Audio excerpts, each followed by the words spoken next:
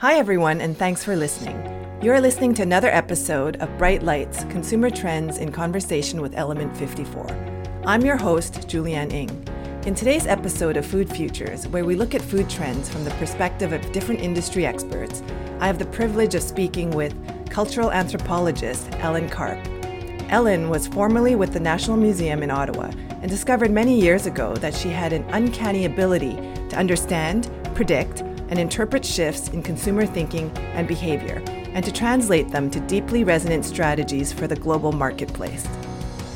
Her company, Anerka International, has been consulting and conducting high-level projects for many of the major food brands in Europe, Canada, and the US, in addition to work in most other consumer categories.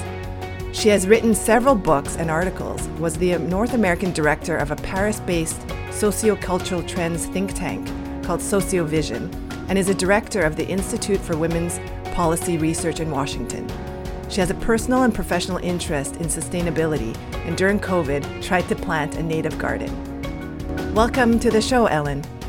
Thanks. And you know what I realized that we should maybe add is that I do live in Toronto. I am Canadian. You'll hear me talk about the US. I do a lot of work in the US, but I am very much a Canadian.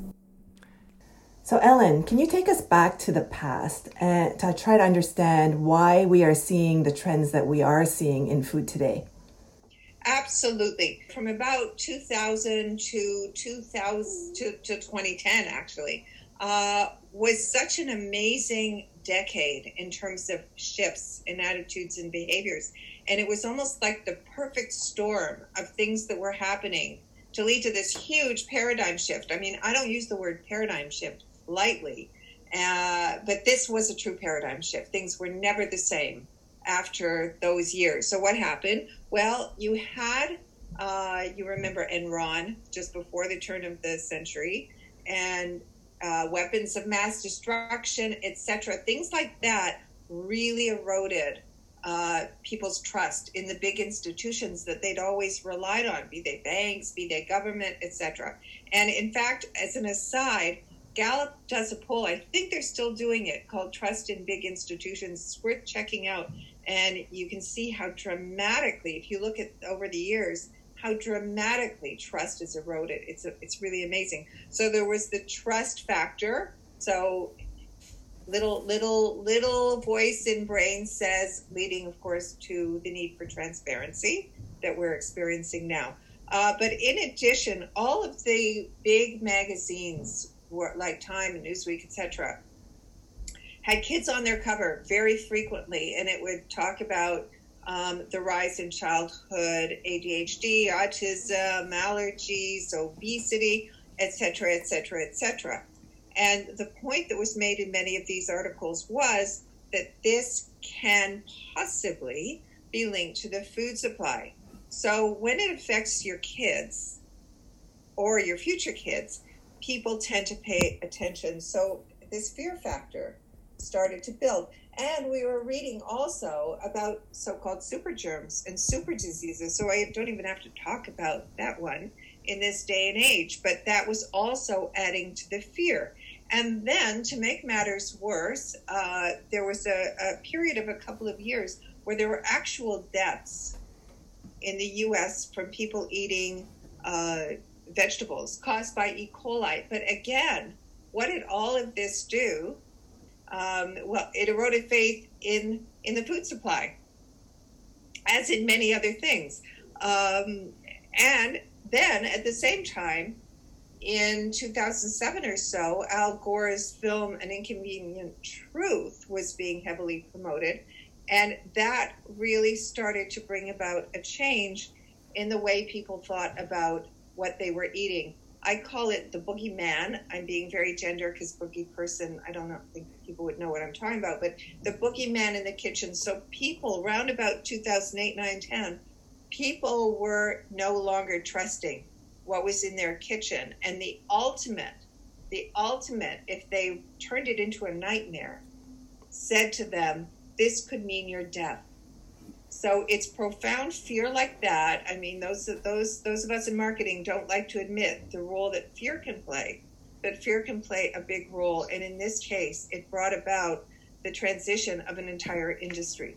So once people started worrying about the integrity of the food that they were eating, there became this kind of belief that in the early days, in the old days, in the pre-industrial period, food was cleaner. It was farmed in a cleaner way. The earth was healthy, and therefore the food that resulted was healthy. The way things were food products were manufactured was thought to be healthier. So that's why we started to see references in ads everywhere about heritage of food companies, about authenticity. People started looking at ingredients lists, which has had a huge effect. If they saw anything, as you know, anything that looked chemical, they say, no, it's out, I don't want that. The 2 to 3 ingredients became a really, really big deal. So that's basically what happened then, and that set the stage for the evolution of the food industry for many years to come. And we're still living it, but it's changing. That's a great summary, Ellen, of the background that has led to where we are today in terms of the need for greater transparency and that erosion of trust. So what is your perspective on how this relates to sustainability? And when we talk about sustainability, actually, if we backtrack for a moment, we've done a lot of studies recently on that topic, and we see that there's still a lot of consumer confusion as to even what sustainability means. Like, how do you define it? And how does what you just described in terms of the past relate to it in the most classic sense? Well, that's a really good question, and I agree with you completely. People are so confused because this is an aside, but very few of these terms have been standardized, really. So that even as you know from doing studies, the about 10 years ago, the words natural and organic lost their meaning almost because people didn't really understand them, and the word natural was being used it was ubiquitous, and you saw it everywhere, and with this sense of mistrust people had, that was not good. My advice to all industries is to try to simplify and standardize the language so that everybody's on the same page, and so that all consumers, not those who are heavily into sustainability, can understand. So when you asked what it means to me, generally sustainability has 3 components. One is the environmental impact, and often when we think of sustainability in general, we think about the environmental impact, basically our relationship with nature. Sustainability also means the impact on us as individuals and us and our families, and that usually references health. So the impact on our health, and that again has to do with toxicity in the body. And the third element is what we could call the social impact, or the effect on people who are not living where we live. They might be producing the food, growing, manufacturing, or they might live in an area where the food is being produced. So there are those 3 elements, and basically what they speak to is our relationship with our own health, our relationship with nature, and our relationship with other people. People who might live very far from where we live and are impacted by what we do. Of these 3 elements, with different product categories, some might be more important than others. So in some areas, like in apparel, for example, the social piece, the effect on people, on workers, on textile workers in the developing world is very important to those who pay attention to apparel. In North America, as it turns out, and particularly with food, however, the focus of the mainstream consumer has been on how does this affect me and my family. Another thing that has happened over the past few years that's really, really important is that when I started working in this area heavily in the mid-2000s, the pundits at the time were saying that a preoccupation with health and sustainability was really for a niche audience. who are leaders in this area, and they put it at about 17 or 18% of the population. And my feeling after doing a lot of research was that it was going to go mainstream, and in fact it has gone mainstream, and they've changed their tune. However, what remains is that there is a vanguard of people who you could call leaders, who are very, very into all aspects of health and sustainability, and they research it and they live it, and so they are the people who are really paying attention to the impact of their choices on the environment, on other people. So they're really into fair trade, as are many. They're buying local. They're taking into account things like transportation. They're much more fully into it. For the mainstream consumer, however, and this really, really is a mainstream story, the focus is largely on food and on health maintenance, has been. Now we're going to start seeing some changes. So that's a perfect segue into my next question, which is now we're going to start seeing some changes. Can you tell us about what is that transition and what's happening now? I think that we're having a little bit of a mini paradigm shift, and this will call to mind the research that you did, or we're moving towards. I call this a transition period, and there's two aspects of it. The first is a transition to a plant-based diet. And so I'm going to get into that. The second is a transition to what is called, and I'm sure many have heard this term, conscious consumption. So in other words, we're starting to see the mainstream food consumer thinking and behaving a little bit more like these leaders, this niche audience that's in the vanguard. So let me take it back. Before we do, though, I have a little bit of data from one of my studies, and I'm allowed to share this very generously. My clients permitting me to share this, but in a survey, we named a number of product categories, including food, and said, are you extremely concerned, very concerned, somewhat, a little, not at all concerned about harmful substances in these types of products? And this was in 2017.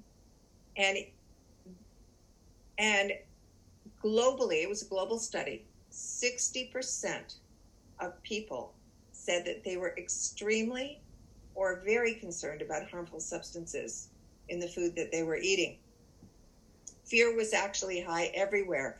In the production countries like India and China, we consistently see that the fears there are much greater. And as a result, the sustainable behaviors are more entrenched. But we also see in North America, 1 in 2 people said that they were extremely or very concerned about harmful substances in their food supply. And much higher, again, among parents, particularly parents of young children, and higher among millennials and younger consumers.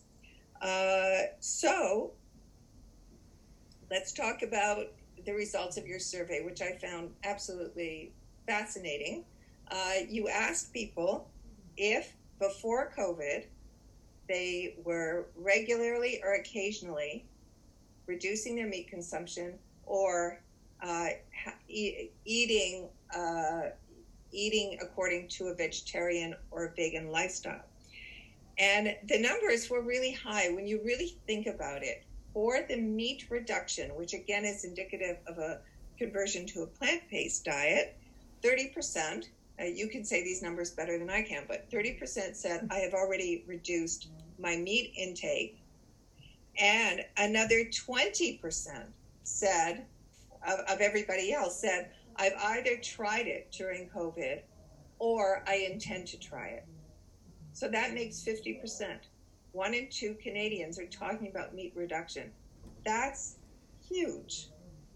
In terms of vegetarianism, veganism, that of course is a little more selective, but there I think your numbers added up to 22% who either are currently vegetarian or vegan, have tried it during COVID, or intending to try it. That's 1 in 5 people. if you think about all the people you know, 1 out of every 5 is moving in this direction. So we're really looking at this shift to a plant-based diet. And that is so radically different from what came before that's why I say we're transitioning to what I feel is in the future another paradigm shift in this direction. Why did this happen? COVID has accelerated it for sure, as your numbers show, and I'm going to talk about the effect of COVID in a second.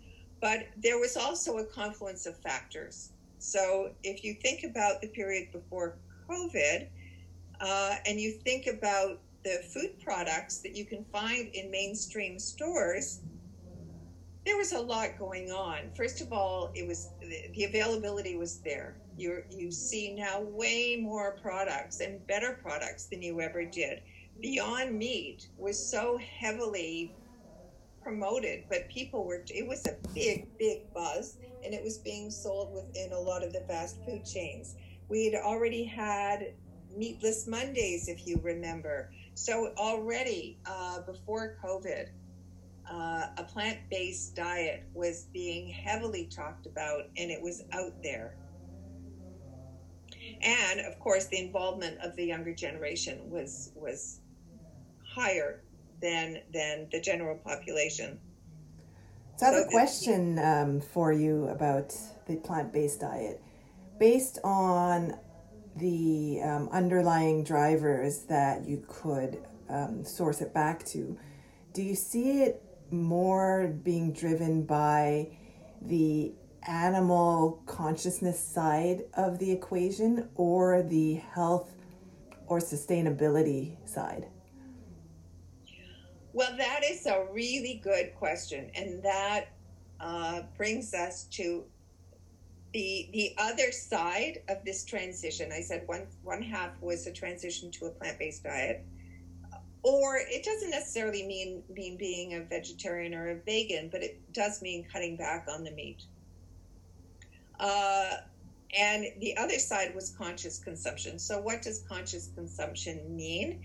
It means that when you buy something, you're conscious of its impact on all those aspects of sustainability.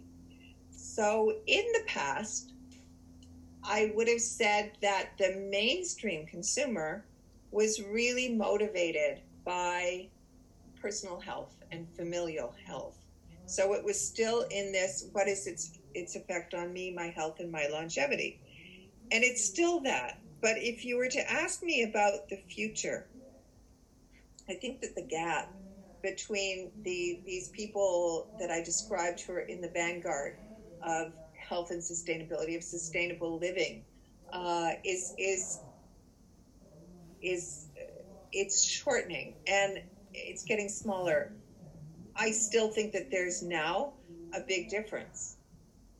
But if you ask me to predict the future, I think that conscious consumption is going to be entrenched in the mainstream audience, in many people. So Ellen, you mentioned that you believe that COVID has actually accelerated some of the trends that we are seeing now. Could you elaborate a little bit more on that, please? What I'm seeing is that COVID is making people aware of how fragile we really are and how fragile the planet is, but particularly how fragile we are. I think some people might have had this sense, but COVID has brought it home. There's also a kind of heightened sense of causality. So people that don't usually think about that relationship between people and the planet Earth are starting to think about it, because you can't avoid thinking about that kind of causality in the age of COVID. And people are also, it seems, starting to recognize that in a world where toxicity can be so systemic, balance is really needed. We've been hearing people talk about balance forever, but now it's all starting to come together.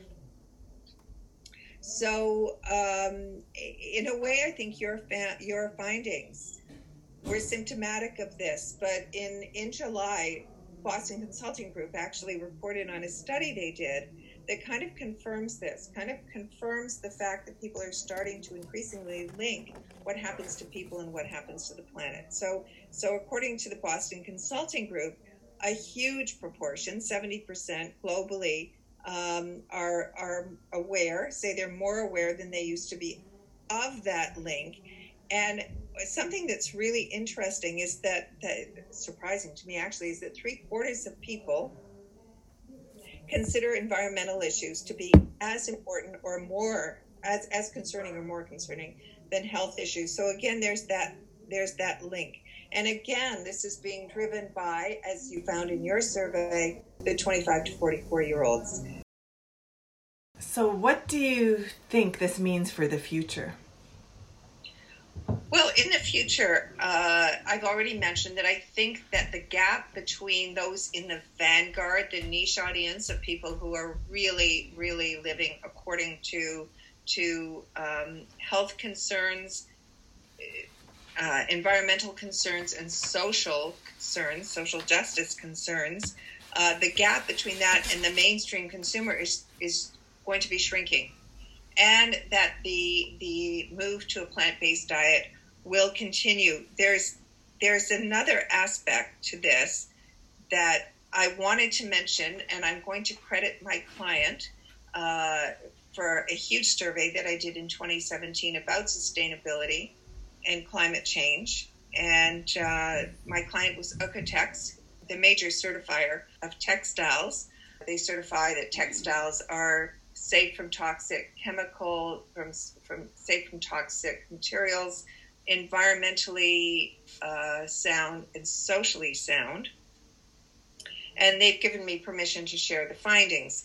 Something that interests me was, do people associate their accumulation of consumer goods with increased sustainability issues, climate change?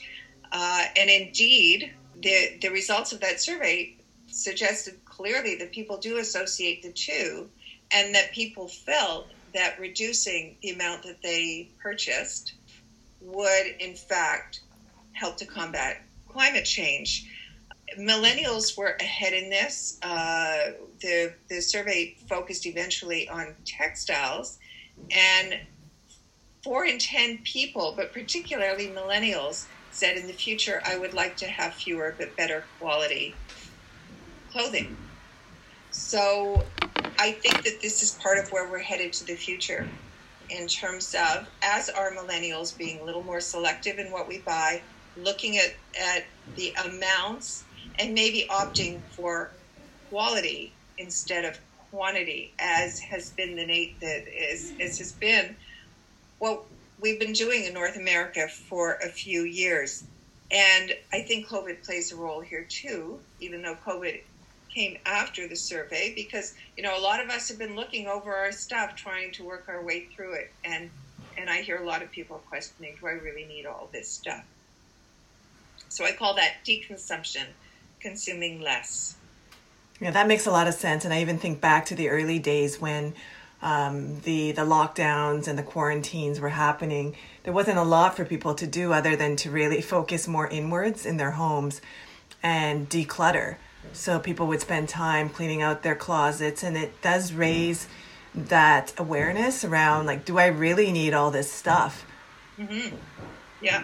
And people are now starting to understand the price that's being paid for all that stuff, and that it's broader than health and toxicity and what we put in our body, that is still the driver of everything, but that there's a big environmental price to pay, and there's a social price to pay as well. Certainly in the case of textiles, if you recall Rana Plaza in Bangladesh that collapsed after a fire in 2015 with great loss of life, that kind of shocked people into understanding the social piece. And there's less awareness of that around food, but I think it's all coming. It's all coming to roost. So thank you, Ellen, for all your insights about the past, which led to the present, and what you see for the future. What does a company do then, or what does a marketer do in light of all of this information and the underlying drivers? Well, that's a good question. And I guess the way that I would answer it, some of this is going to be pretty familiar, but I'll just say it's even more important. So, for example, now when you talk about sustainability, think about increasingly over the next few years, think increasingly about sustainability in all its dimensions. So that's one thing that will shift. More than ever, it's important for a company to figure out what their values are and communicate their values and talk about the actual concrete steps that you've taken to get there. I shouldn't even, and I don't have to say, you have to really be fully transparent. And this to me is the really big one. In being transparent, anything you communicate, in fact, you have to do it in a way that rings true. You know, we've heard of greenwashing. Now there's all kinds of washing that people talk about. So washing is when you try to divert attention from what you're really doing, or making claim to be sustainable when you're really not. And you cannot do that. People are looking, especially millennials are looking. So you can't contradict yourself in any way. So because people will judge you now. So people notice. You cannot fool the people anymore. It comes back, that kind of thing comes back to haunt you. Another thing that I would say is consumers are busy, very busy, usually even in COVID, being torn in many different directions. And sustainability is hard. It's hard to know how to live a sustainable lifestyle. And even the people who are really into it feel this way. So, and mainstream consumers tend to look to brands for guidance. So make it easy for them, teach them, and help them do the right thing. When I did this huge sustainability study, people were able to write in comments, and they did galore. And they kept saying, I want to do the right thing. I want to do the right thing. I'm not sure how. So I think that's another really important element. Something else, too, is that if people start moving towards less is more and heightened quality, in many areas, we don't even know anymore how to judge quality. So it's a good thing to help them. That certainly applies to the textile industry, but we're not talking about that. Food, people kind of know quality, but people will need help with that. And incidentally, in terms of millennials, the millennial population are looking for health and quality and convenience. So that is something that I know food producers have been struggling with for a long time. And there are inroads being made, but that can be a really good area of concentration. There are a lot of things that companies can think about in terms of millennials and other younger consumers, but I believe we're going to leave that for the next podcast. Great. Thank you so much for your time today, Ellen. It's been a pleasure. Thank you for listening. If you are interested in hearing more about food trends from different experts and other upcoming consumer trends topics, please make sure you subscribe wherever you listen to podcasts to Bright Lights, Consumer Trends in Conversation with Element 54. And if you'd like to be a guest on a future episode or know someone else who would, we would love to hear from you. Please just reach out to me through LinkedIn or at julianne.ng@element-54.com.